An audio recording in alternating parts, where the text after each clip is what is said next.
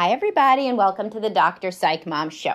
Today, we're going to be talking about what a great sex life looks like when you're dating.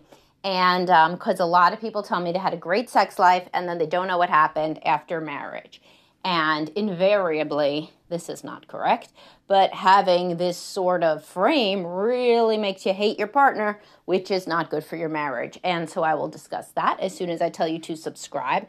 My most recent subscriber episode was on common sexual empathic ruptures. So empathic ruptures are not only in the emotional sphere, in as much as emotion can be distinguished from sex anyway, because those are really the same thing for anybody with a physical touch love language. But anyway, so that's a great episode if you've ever been somebody that was turned down on something that you thought was, definitely going to happen, like your birthday or, your honeymoon even, or there's other ruptures in there as well.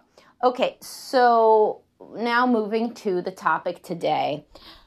If you feel that your sex life was, quote, great when dating, and many people tell me this, and that your partner just stopped liking sex after marriage, and there was no way that you could have known, then you are certainly at risk of having this horrible bait and switch idea, which is promulgated so widely in the manosphere, as the women all sit down together and they're like, hey guys, you know what we're going to do? We're going to marry a guy, then we're going to stop liking him, but good, because we'll only have to suffer through 2 decades of being with some guy we hate. It's a good deal for us. Eventually we get to divorce him and take half of his money, even though of course most of us work as well, and increasingly are even the breadwinners. Let's be real. So nobody comes into a marriage wanting to bait and switch. Of course, people are trying to put on their best foot, but as I've, put their best foot forward. But as I've discussed so many times, honeymoon stage makes you feel drunk. The woman genuinely feels that you have a magic cock, that she has never felt anything so wonderful before. Maybe she didn't like sex before you because it wasn't you, her one true love. In reality, it's the honeymoon stage talking. And after the honeymoon stage, she goes back to whatever she was before. Of course, when she's single, she also has a higher sex drive with whoever she meets, because those are tiny little honeymoon stages. But within monogamy, with age, with kids, with hormonal changes, people just don't act like they did in the beginning. However, some people are closer than others, and so it can really help you to understand why your sex life dropped off if you understand where it was really at in the first place, right? So what is a good sex life, or a great, people tell me it was a great sex life. What did it look like for many of the men saying this? No oral. She doesn't like his penis. She'll touch it under duress. This is the honeymoon stage, man. She will not go down on him during the honeymoon stage. If she does, she will not swallow. Discussing that is like bringing up fucking her mother. It's like completely taboo. And she really never really initiates unless she's completely wasted. There's no real experimenting in the bedroom. You guys don't really talk about sex outside the bedroom. You know approximately less than nothing about her previous sexual history. Discussing anything related to sex, like saying, oh, I bet those people are going to have fun tonight. If you see a couple making out in a bar, she thinks is gross, or she looks at you like you have 5 heads. And in many cases, there's not even a lot of physical touch. Literally, this, quote, great sex life, the woman was not very touchy-feely. Guys and women use that as like a way to denigrate physical touch, love language, touchy-feely. But truly, it's a good thing, touchy-feely. If you have a physical touch love language, you like to touch and feel. That's good. But it's like this stupid little name makes it sound like a childish thing. So I wish, people wouldn't say it like that. But anyway, so there was not a lot of touch. Sex was pure intercourse, always initiated by the higher libido partner. It was pretty quick. Foreplay was low.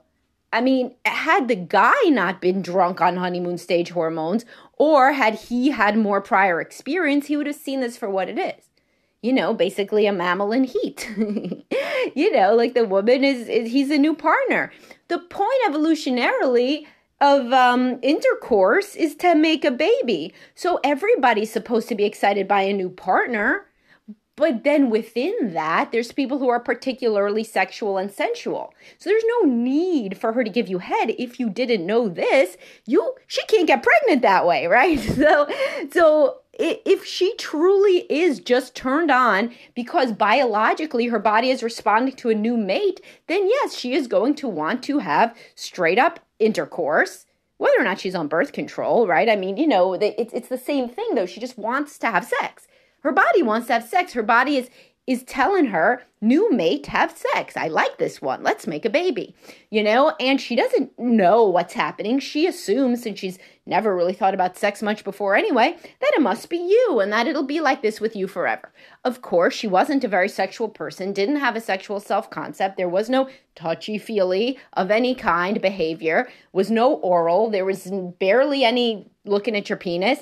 And so when her natural drunken hormones abate, after the honeymoon stage, a precipitous decline after 1.5 to 3 years after commitment, pretty much the same for everybody, even if they think it's not going to be, even the highest libido people feel a decrement. And the thing is, of course, I've said this a million times before, but I could say it again. Men also have a decrement after the honeymoon stage. Their testosterone's just so high that they don't notice it. But everybody has a novelty effect. In fact, it used to be thought that men were the ones who had most of the negative impact of monogamy, right? And that's why they cheated. So when cheating was more like common and socially condoned, implicitly. So, for example, there's... watch Mad Men, nobody thought a man would go on a business trip. Or I used to work at the VA, right? There was a lot of guys from Vietnam vets. Nobody thought, if you were dating your guy, that there was just no shot that for all his time in combat, in Vietnam, anywhere else, that he wasn't going to possibly have sex. You thought he wasn't going to fall in love if you guys were planning to get married. But many women have told me, yeah, I don't know what he did then. That was a different time. And they didn't really think about it the same way. Many people, not everybody, right? But it used to be thought if a man has such a high sex drive, higher than the woman, at a certain point, it may be like a situation, a don't ask, don't tell situation, like on The Sopranos, right? Like where they all had their mistresses. So the point is not whether or not this is bad or good or anything. Times have changed. Men are expected to be much more monogamous, completely involved in child rearing, and women and men are supposed to be more similar. Some people think that this is biologically impossible and sets people up to fail. Who knows? The point is, now that men really can't cheat, and I have a whole article on why today's cheaters are more addictive, because there's such social disapproval. It's the same as today's smokers. I used to study smoking cessation. I did my master's on that, and because my lab was an addiction lab, and that's what we focused on. But the smokers today are much more addicted than the smokers used to be. It's harder for them to quit. Why? Because everybody else sloughed off when there became a lot of social disapproval and smoking was thought of as gross. You can't smoke in the bars, can't smoke on airplanes, can't smoke anywhere. So anybody who wasn't really addicted stopped. And only the people that were extremely addicted remained. Anyway, so the point is with cheating, now that everybody thinks that if you cheat, it's the worst thing in the whole world, only the people who are more compulsive sexual addicts, which there are actual sex addicts. That is a thing. It's not a guy with a high sex drive. It's a guy who spends hours and hours jacking off to porn, sees multiple hookers in a day on business trips, etc. Then those guys remain as the ones who are more likely to cheat, right? And as I talked about in Why Women Don't Usually Cheat, my post, women that cheat are more often have personality disorder characteristics like borderline. Because, again, super huge social disapproval for cheating. So anyway, and there's a great book, by the way, The Erotic Silence of the American Wife, which can tell you a little bit about these changing mores. And there's Wednesday Martin's book, whatever that was named, but it was Wednesday Martin's book, and it's not Primates of Park Avenue. I don't remember the title. And there's What Do Women Want by Daniel Bergner. And they're just a lot of books. You could always go to drsamantharodman.com/rec-reading and see all the books that I recommend to understand this, women's decrease in sex drive and why people cheat and all these things. State of Affairs by Esther Perel. Certainly read that too. Anyway, where were we? Anyway, so if guys are not expected to cheat, then they want the woman to be everything to him sexually because there's no possibility of him ever sleeping with somebody else. And when he thinks that in any way she was somehow saying she was offering something that she wasn't willing to give later, then of course he's going to hate her because she's the entire gatekeeper of his entire sex life. But my point is, I've never seen that. I've never seen a woman that was like, you know what? I actually reeled him in by telling him, I'm going to give you blowjobs once a week after we get married. Then as soon as we got married, I said, fuck you. Like, that's like just not a thing. She feels high on life. She feels excited. She can't imagine ever not feeling this way. Like when you're drunk, you don't have any judgment. Your mind has been hijacked by the alcohol. And in this case, it's the adrenaline and the hormones and the excitement, right? And this is why our species continues, because people feel this way. And it's like how you fall in love with your baby. Like you can't imagine how much you're going to love your baby until you see your baby. A lot of people say, oh, I'm not even going to be into being a mother. And then they see their baby and they fall in love with their baby. Falling in love it's an override on the system. It's an override on your cognition. Like you can't think straight, literally. So this is what happens. And then guys do not think, well, actually, like, if she doesn't even give me a blowjob now, how's it going to be when her sex drive drops? Because they don't think about her sex drive dropping because nobody talks about sex in our society. Hopefully that's going to change, and hopefully I'm doing my part to change it. But my point is, if you go back and you really think about your sex life with your now low libido partner, were there signs that they were very experimental? Were there signs that they just couldn't get enough of you, that they were thinking about your sex life, that they had, that being a sexual person was part of their identity? Or were there signs that they were in heat, basically, really into you to breed with then, and not really into sex, or certainly not into thinking or talking about sex, not really into sex before you either, which, by the way, could be masked if a woman had multiple partners. There are women who have multiple partners just because they don't know how to say no, really, and they want to, keep a boyfriend, and they don't really know what's going on. So, they have sex. So that's actually the situation that's the worst for thinking this. So the woman had sex a couple times here and there with partners, right? She never really liked it. But that's because she never fell in love with anybody, really. Now she fell in love with you. She's more attracted to you. So she does have a higher sex drive than ever before. But how she was with the other ones, is how she's going to be with you after this honeymoon stage recedes. She just didn't even get into honeymoon stage with anybody else. She never really liked anybody else. She was just kind of going along with sex, because she thought you're supposed to have sex. It didn't really bother her, but she didn't think that it was great. When she met you, she was really into you, And so she felt that sex with you was great. But in reality, you were the thing. She really was obsessive for her, for even an avoidant can get a little bit obsessive, in the new love phase. She was into you. So then she was more sexual with you than anybody else, but still, it wasn't like she was, lusting after you in the way that other more high sex drive women might have been. She wasn't open about sex. She wasn't thinking about sex. And she certainly wasn't really an open-minded person and didn't have sex as something that is a hallmark of her identity. Because with such women, so I have a whole podcast, do high libido women have spontaneous desire within monogamy? And they don't. Usually, except when they're ovulating, or of course when they're young or before kids or whatever. Sometimes women write into me and they're like, I don't know what you mean. I have spontaneous desire all the time. And I'm like, how many kids do you have? And they're like, none yet, but And I'm like, girl, you're like, wait, because you're obviously young and you got time to rest and relax and time to think about sexy things. And that's great. But wait till you have children, hormone switch, you're breastfeeding, you're not sleeping. And then we will see what you're really like, in that time. So when high libido women get past the age of being in their 20s or no kids or whatever, and then they start to experience, responsive desire, go back to Responsive Desire podcast, they are very, very surprised that they don't have, and women are always very surprised when their sex drive goes away because nobody talks about it, right? So your mother could even try. She could be like, well, it's not always going to last like this. And you're like, fuck you, mom. You don't know anything. You don't even know what hairstyles are cool. So how could you possibly know what my sex life's going to be like? It's going to be awesome. Because that's how kids are. That's how young people are. They don't believe their parents.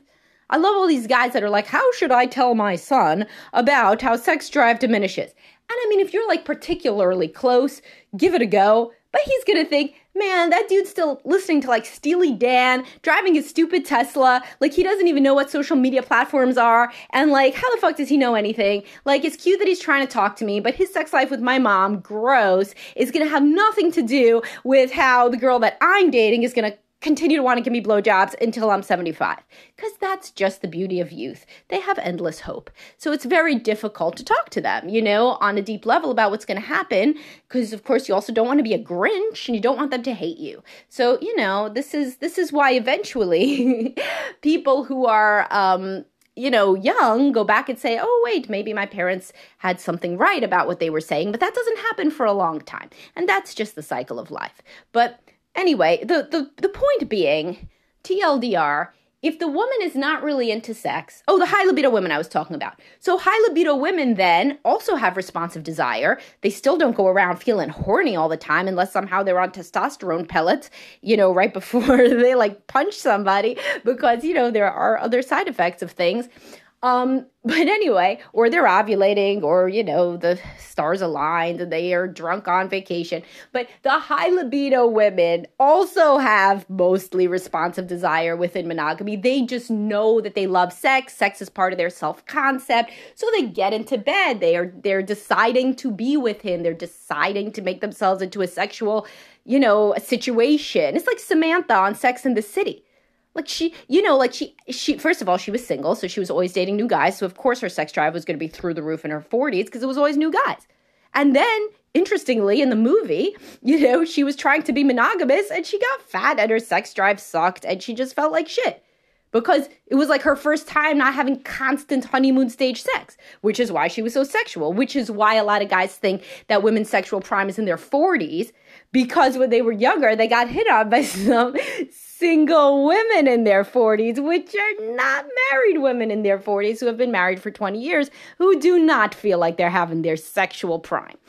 So anyway, the high libido, spontaneous desire women don't exist within monogamy mostly, but sometimes, there's always outliers. People have naturally different levels of testosterone, quite honestly.